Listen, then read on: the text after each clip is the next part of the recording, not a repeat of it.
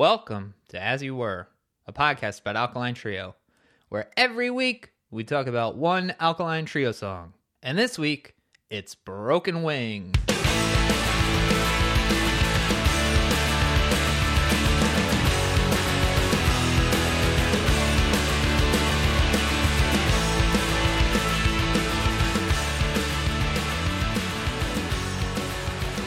That makes you sound like a broken record.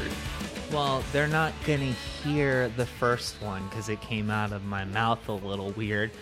Little post-production magic.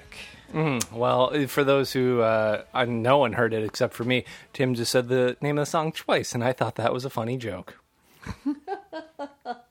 As You Were, a podcast about Alkaline Trio. Every week we talk about one Alkaline Trio song. This week, it's an Alkaline Trio song that was chosen by our Patreon, patreon.com/asyouwere. That's right. We give our patrons the chance to vote on the songs that we talk about, and we sent them out a poll. Oh, baby. It was titled Dan versus Dan versus Dan versus Dan versus Dan. It was all Dan songs. It was a real Dan death match we had going.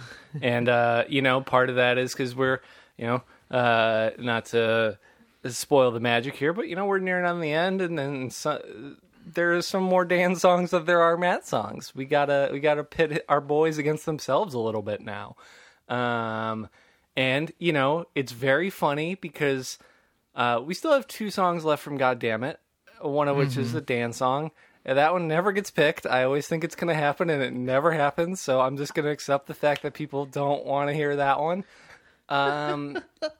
But pleasantly surprised at what our homies picked for us, because I don't know how this song is held in the esteem of others, only really how it relates to me. So I'm glad we got this one.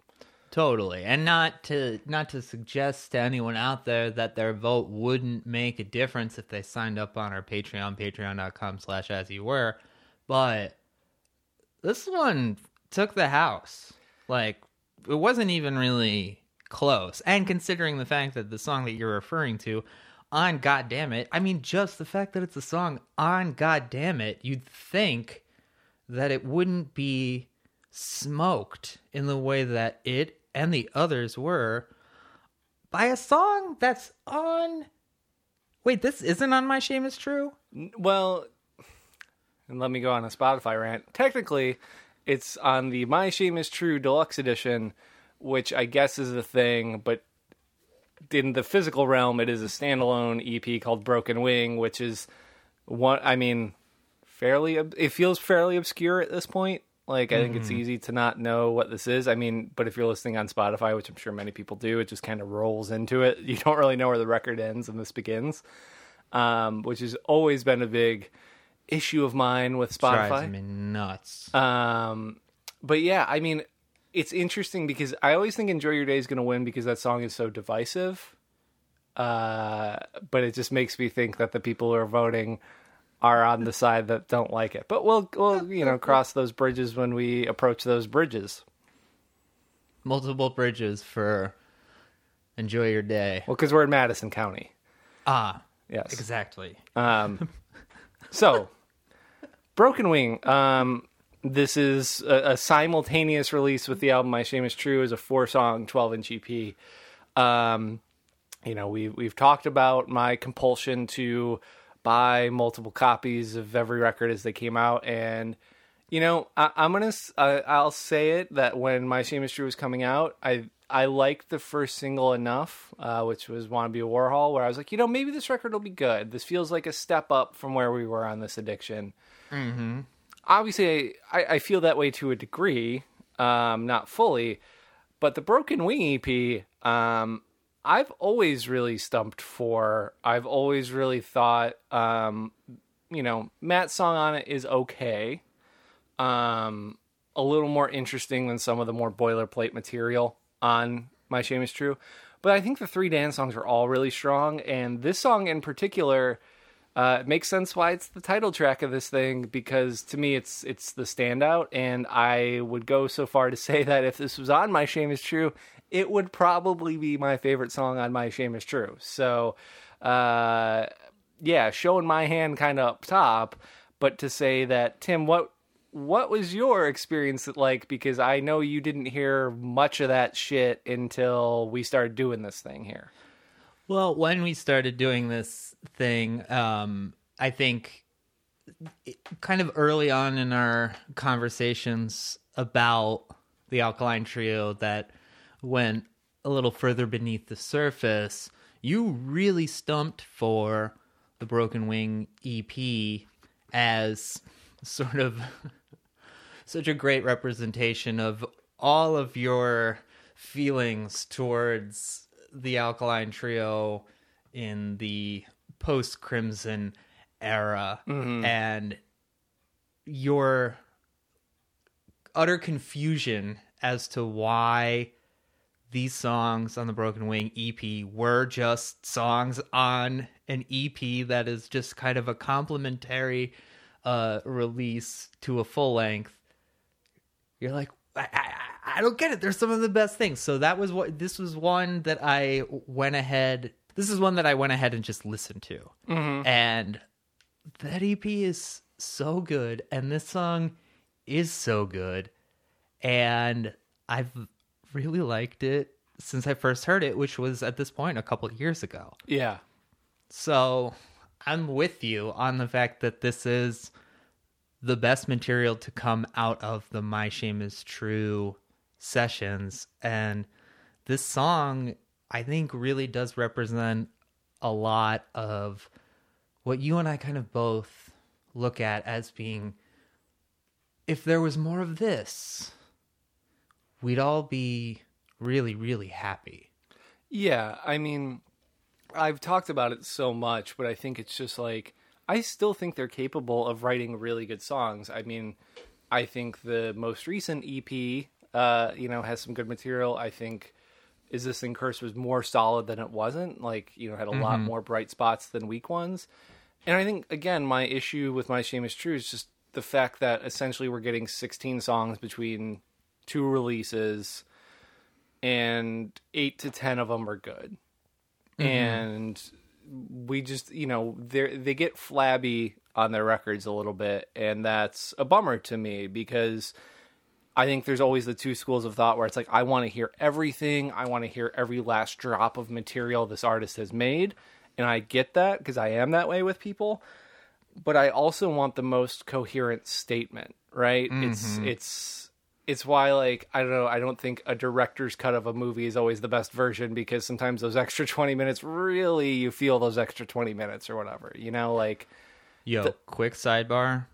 I just found out that there is a extended version of Robin Hood, Prince of Thieves, and it's an extra 12 minutes, which is insane to think about, because that movie is nearly 2.5 hours long, as is.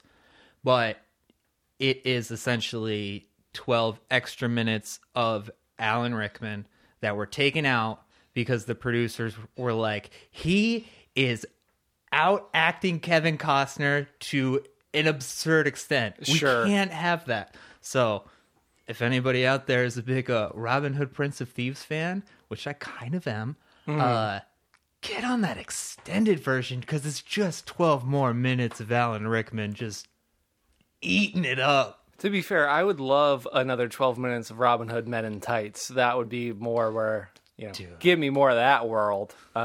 Keep me in the Robin Hood cinematic universe as long as you can. Carrie Elves or whatever. Give me that. But no, I mean, there are obviously examples where those things work better. Like, sometimes it really does tie things together, and maybe things were cut down for some sort of commercial reason. I'm just on a Costner kick, so I just needed to share that. Yeah, I mean, the Postman, Waterworld, all the hits. I watched The Postman this week. I've never seen it. It's bad. That's what I've heard. That is what I have heard. Dude, he was developing Air Force One, and he was going to star in it. And then he said, actually, I think I'm going to do The Postman, but Harrison Ford, actually, you really should do this. So get off my plane. Kind of the worst move, but also kind of the best move. Kevin Costner, real odd man. Very odd man. On, like, multiple levels. You know I have an Air Force One tattoo, right? No. I'll show it to you after. What is it? It says "Get off my plane." Hell yeah. Hell yeah. Fantastic. Anyway, now back to the matter at hand. We did not need the extra 12 minutes of My Shame Is True. That could have been cut, and we'd be better off. That's true. We could have just cut out 12 minutes of My Shame Is True and inserted 12 minutes of Broken Wing. Yeah, and, it's just so funny because we talked about it recently with the This Addiction B-sides, where I think there's one solid and one good Dan song cut from the record that I think would have made the record play better. Mm-hmm. We could have cut 2 Matt songs that are really sagging at the end, and it's not going to make it even an 8 out of 10 or 7 out of 10 listening experience, but it's going to make it higher than a 3. And I think this is a similar thing where I think there's a world in which like My Shame Is True is like a 7 or 8, kind of somewhere in there, just like a much more fun thing. And as it stands, it's kind of a 5 for me, where there's a song I like, a song I dislike, 2 songs I dislike, one I like, whatever. And, I've been thinking about this just in terms of, I guess I'm going to just keep talking about it in the scope of movies, right? Where it's like, I love film. Well, cinema, Canines on Celluloid. It's really like the top tier thing for me. I have 2 lists on Letterboxd going. One is Canines on Celluloid. The other time is any time someone in a movie eats pretzels. That is much rarer. Can you carve out a separate list, or just text me as it goes with Canines on Celluloid, where the dog covers its eyes with its paws? Because that's my absolute favorite bit. I will say the best version of that is Air Bud's 7th Inning Fetch. Watched this a few years ago. Great film. I live tweeted it the night I watched it. Lot of great stuff. There's a scene where a bunch of kids run up the stairs while the extra just falls down and they leave it in. But also a lot of really good baseball play with a dog holding a bat in its mouth and all this shit. There's definitely they do the cover the eyes, but it's like from the side. It's a very odd perspective. But to extend my actual metaphor, is I was like, there's a difference between like good movies and movies that are like good, like a good time to watch. Like I just have a good time watching it, even if I can recognize it's not good. And I think My Shame Is True could have been that type of record where I'd be like, this isn't good, but I have a good time. Yeah. And instead, it's like half that, half just like, oh, this is a bad record and a bad time. And I think that's kind of what they fixed on Is This Thing Cursed, is where it's like, let's just make a record that's kind of fun to listen to. Mm-hmm. And even when it kind of verges over the line, it's never like, oh, this fucking sucks. And, looking at this, it's just insane to me that I think basically my favorite songs are like maybe the first 2 Matt ones on My Shame Is True, and then like the Broken Wing EP. Like that's kind of it. And to dig into this song in particular, like, I will say that like this speaks to what I really like about what I think they do in the modern era when it works, is that like the songs are a little glossier, they're a little bigger, a little cleaner, but this has enough of the moving parts, the different kind of elements, where it actually feels like they're all writing. They're all like, there's the Alkaline Trio hallmarks in this song, but they're just a hair different. Mm-hmm. And as a result of that, you get this kind of track where I'm like, yeah, this doesn't feel like it would fit on another album. This feels like them doing what they've done before, but modernizing it, trying a little bit of different things, but not losing sight of what they are. And that's really, commendable to me. And it's also, unfortunately, pretty rare. And I think it's a hard thing to do as bands age. And I think this is a good example of that. Mm-hmm. And especially punk bands, too. It's not like we're not talking about a band like Radiohead, where it's like, okay, we're putting guitars down for this entire record and it's all synths or whatever, it's all computer shit. So we're talking about a band who knows how to write the songs that they write. They know how to play to their capabilities, and to expect them to progress to a point where it's hardly recognizable, that is also going to differ from just the original sort of conceit to all of it, which is we come to this for a sense of like familiarity. There's like an expectation that this is going to stay within the original sauce, but we want to see it like get interesting. So this is an example where I think they add a lot to it, and they don't rely on all of the stuff that like really pushed shit in the beginning, but they still put that stuff in there, but in like the pockets of it. Yep. Yeah, I mean, I think that's very true. And I think it's like, you know, I think one of the complaints I've had is that some of the modern Dan material, you can hear how it's just kind of written on an acoustic guitar and then made into an Alkaline Trio song. Whereas this one, it has that acoustic guitar kind of layered up front, but it makes a lot of sense. It actually adds a nice little like jangle and depth to this, which I think is really nice. But they don't do that every time through. Yeah, totally. And that's a really wise decision. It doesn't feel like they're on autopilot. It's like actually like putting stuff where it needs to be. And so what you were saying is like, I think, you know, even, you know, the vocal melody feels very like vintage Dan. It's right within his wheelhouse. But he's packing in a lot of words. I mean, there's a lot of fucking lyrics in this song. And, you know, there's none. I would say the second verse has some stuff I really like. The whole part of like, where is it? The like, understand the things that keep you up, and like looking at stuff in the wrong light. There's the part about like, you know, sunshine's gonna kill us all. Why is every day so cold? Why is everything so fucking cold? Like, there's a lot of cool little like lyric moments that do kind of jump out because he's kind of selling them a little more when he comes to them. And I think that there's a lot of great. Just in that verse in particular, there's a lot of subtle dynamic shifts that happen where, you know, the end of the first line, you know, it gets worse, you know, and he holds that a little bit and things ring a little bit. And then he comes back in on the next line with just a very like punctuated, like, how many more days am I going to wake up? And stuff like that can really, really create so much just in the listening experience to where you can put a lot of words in there, but you've done so much just in those two lines to give a little bit of like sort of a flighty melodic signature to it. That is, I don't know, that's something that I latched onto very quick, and it's like the more you hear it, it's like you kind of, I always like kind of take a breath in with that, that note that gets held out, and then just like jump onto that, that second line. And this is a song where there are so many dynamic shifts in here. And I think this is probably the best production that Bill Stevenson does.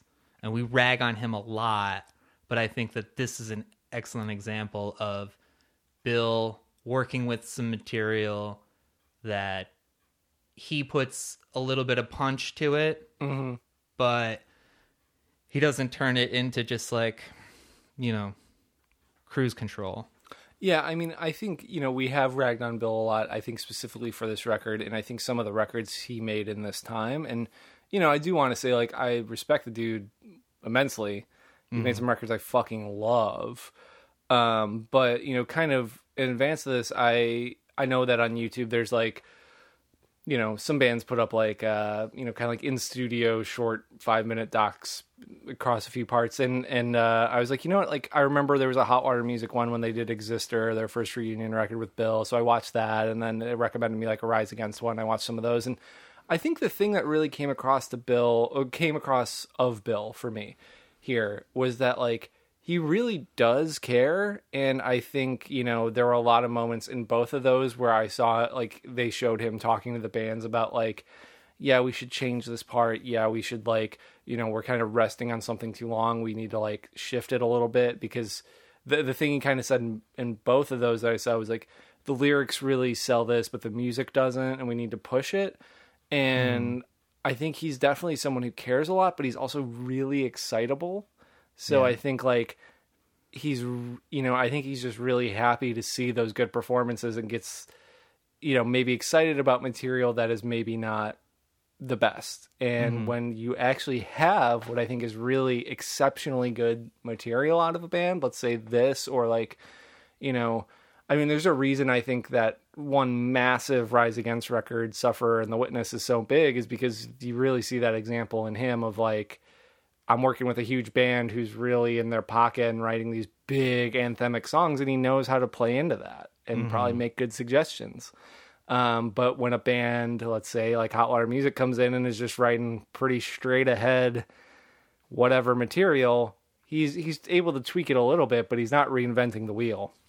And I just think a lot of the stuff he does here, from the way it sounds to the way stuff's layered to, he's got a real ear for melody and like harmony, and the way that works here is just like top tier production work out of him. Like, I think it's a shining example of why someone would want to go work with him. Yeah, absolutely. And like, that intro riff, I think, is a great example of that's a Matt riff. Yep, 100%. It's the tone on it is very different from the From Here to Infirmary tone, but it's very active up top, and the second half of it is just chords, and it really just has a nice presentation of hearing that activity in the first half of the riff, and then as it goes into the chords, like, that's when the organ and the acoustic guitar layers really just add a great depth to what can kind of be like the less exciting part of an opening riff. It's like those chords are kind of just like a way to get back to the top, but you got some nice organ, you got some nice acoustic guitar. That works for this band always. Yep. And I think it really shows that to me. I think what stands out about this band in the modern era, to me, and what I think makes them so effective, is when they're able to be like, we're writing an Alkaline Trio song, kind of classically an Alkaline Trio song, but the production and the stuff around it is kind of like vintagey power pop stuff in terms of what we're laying, the organs, the acoustic guitars. I think it actually fit what they do super well. That stuff has never jumped out to me as being like weird for this band. It's always kind of made logical sense. I think when they get away from it is when they try to be darker now and gothier now and have ominous synths and like, weird drum production stuff that comes in and sounds like a gong or whatever the fuck. That's where they lose it. And this one, I think, just naturally plays to all their strengths. And what you're saying about like a vintage Matt riff, the one I love is the kind of top of the bridge where everything drops out. And it's almost like the Matt octave chord thing, but it's broken up in this really staccato pattern where everything's really articulated and there's little gaps between it. It's like, oh, this feels like something you've never done with that type of idea. Right. And that really jumps off the page to me. And especially for what is such a long part. If we're to treat that whole bridge just as like one section, there are so many dynamic shifts that are in there. And I think that it gets a little bit long in the tooth towards the end. It makes me kind of want to, because I think that those open chords that sort of start to round things out are cool, but there's maybe too many. But there's also part of me that thinks like, maybe going back to from that palm muted part when he comes in with, I understand the things that keep you up and I know that you still feel, like maybe condensing that might help to keep the open chords from feeling like they're getting a little long. It's just like that bridge is just, it's a lot, and it's a long bridge. I think it could just use like 2 lines cut somewhere, and I'm not sure I agree where. completely. I mean, that was the big thing, is I really like the feel of the bridge. I really think it's super effective, and I really like the part you just called out where Dan comes back in with those lyrics. It feels really cumulative. It really feels like it's kind of making a point, and I think the music's kind of escalating. But I do think you could cut a couple measures preceding that and get the same effect. Totally. Or like cut one there and like one in that. And I think that is the only knock I can really give this song, is that's where it starts to feel a little long. They do some interesting things in and out of the bridge, which I like. And then we can get to the end in a minute. But it is just one of those where I'm like, all right, like this feels like it's only long because Dan's like, all of these things are important to me and all these lyrics need to be here. Yeah. And I think that's where that comes in, is because whether or not I know what this song is about, and I don't, I feel like Dan is really fully invested in whatever the story he's telling is. Yeah, I mean, it does have like a narrative component to it. I mean, it feels very in that like tradition of like Dan writing a song to somebody in need, you know. It's sort of like a you got this, like it'll be cool. What's the one on the If You Had a Bad Time? Yeah. Where it's just like, yeah, all right. I think that this is a much better If You Had a Bad Time.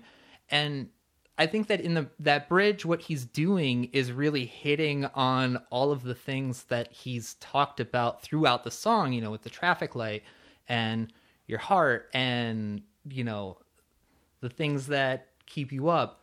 Those are all like, you know, it's sort of, he's really bringing everything back in to get to that conclusion, but doesn't all need to be there. No, I mean, yeah, that's the thing. It feels a little bit like the bridge at times feels like a montage of what we've previously seen in the song. Totally. And I don't hate it. There are great parts of it, but it is the only thing where I'm like, I like that I think it's a bold choice, and I do enjoy it. I just wish, I mean, because it takes up a big chunk of the back end. And that's really where a lot of the more wild moves are happening, because after that, they go into the last chorus where everything kind of drops out, and it's Dan and the acoustic guitar, which feels like a nice callback to the start, kind of brings it back down. And then on the last line, the band kind of comes in with the big hits and closes it off, which I think is really cool. That's not a thing they've ever really done. And it actually suits them very well, in my opinion. Like, I think it works. It could be super cheesy, but like, for what they're going for, it's actually like, I don't know, I find it fairly tasteful when I think it could be, because it doesn't feel overdone. If they would have done those more than like 4 hits, that would feel really milking it. And it just feels like, oh, they're just trying to give you a little surprise. And like, it feels like a lot of this song is just trying to grab your attention at different moments with these dynamic shifts. And like, more than any other song, it just feels like there was a lot of time spent on this, but it wasn't overworked. It just feels like they understood that there was something good here, but what if we switch this, the second, you know, on the third measure for the next times through, what if we did this? And it just feels like a lot of like collaborative work from the people making this record. You know, and I think that's the thing, is like, My Shame Is True and the Bill Stevenson releases from this band are interesting because there's real moments of that, and then there's real moments of like, they had material that was so straight ahead, any shifts in it would probably make it even worse because it's just not serving anything. And when that's the case, you know, I can't really fault, you know, Bill for treating it a little more straight ahead.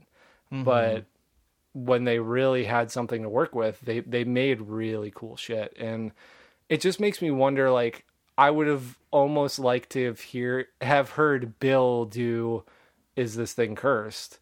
Because there's great stuff on it, but I think he could have served some of the lesser songs on that really well. I think he could have made them a little more dynamic. Like, even a song we talked about that I really like Heart Attacks, I wonder what he could have done with Matt's vocal melody in that, you know? Yeah. And this is just one where it's like, yeah, like, I think it's easy to clown on, especially punk bands as they get older, for doing more of the same or taking big swings and just whiffing constantly. But I think it's just, you got to know when to put them up to the plate. They're not an everyday player, but they're a solid pinch hit situational guy. And I think that's what this song has always kind of represented, is like, I still think they're capable of doing shit I really like and resonates with me. It's just they need to be better at identifying what that is, and not just like trying to give me as many Alkaline Trio songs every 3 years as possible. What do you rate this one? This one gets a solid 4 out of me. I think it's really good. I'm going to go 4.5. Ooh, I think baby. that it is, it's definitely graded on a curve. Yeah. You know, I think that it's missing that one kind of unidentifiable it factor that brings it, you know, up to that absolute top tier. Yeah. But it's a good song, and it's got a lot of depth to it, and it's got legs to it too. Having like spent time with it for the past like couple of years, I still don't feel like worn out in it at all. No, and I think what you said too is like about like it missing that X factor. I definitely agree with that. And the thing I think about a lot is just like, you know, the perception of stuff like this, where if this was surrounded by 3 or 4 other good songs, you know, rising tide lift all ships on a record. It can make a lesser song feel way better. And, you know, it's the standout on the EP, but I don't think it has enough time to really build that. And that's why I always like kind of think about it in these terms of like, I would love to see this kind of put together on a release that is a little more consistent, a little higher quality, because I wonder how it would just frame all of that stuff a little better. Because, you know, like, even if your lowest mark is a 3 out of 5 each song, that the 4s really shine more, and even the 3s get bumped a little. Totally. But when you've got 2s and 1.5s next to it, it makes even the best shit really kind of peter down. Because boy, that's not a fun way to listen to anything, in my opinion. But, you know, I think this is one that just like, if you've never heard it for some reason, you should check out that EP, because I think there's good stuff there, and I think even when this band is struggling, I still think they're capable of writing really, really good songs, and this is a great example of it. Yeah, and especially if you're listening to My Jam Is True on Spotify, and you've been doing that for a while, would definitely recommend just going to that 13th track on My Jam Is True. Start there. Spotify. Start there and listen to it, and listen to those songs in that context. If you haven't before, if you haven't in a while, I think it's a really nice bright spot that kind of gets lost at the end of a 12-song record, as it would. And, you know, I would even go so far as to say, listen to that, start at track 13, let it play through track 2, and hear a pretty good 6-song EP that could have existed, in my opinion. And then maybe leave it there, you know? I think maybe that would have been a better route. But, hey, I'm not in the Alkaline Trio. And you never will be. Nope, thank God. As You Were, a podcast about Alkaline Trio. Every week we talk about one Alkaline Trio song. This week, it was Broken Wing. Had a great time doing it. That's why we're going to do it again next week. But we're not going to talk about Broken Wing. We're going to talk about a different Alkaline Trio song. That's how it goes on As You Were, a podcast about Alkaline Trio. Rate, subscribe on your podcast player of choice. Hey, tell a friend. You got an old homie that you got some glory days with the Alkaline Trio. Hit them up and just be like, hey, you should check out this podcast. It's called As You Were, a podcast about Alkaline Trio. Every week they talk about one Alkaline Trio song, and if they like it enough, maybe say, well, they also have a Patreon, patreon.com/asyouwere, where they let people vote on the songs that they talk about. They also do some long form. We talked recently about B-side collections that are good enough to be considered a band's best release. And I've also got an idea that's come up during this podcast, even for something else we could do for that Patreon, patreon.com/asyouwere. Either way, we'll be back next week. We look forward to it, and we will see you then. Thank you, friends. I understand the things that keep you up, and I know that you still feel, and I know your heart is hemorrhaging. It needs some time to heal.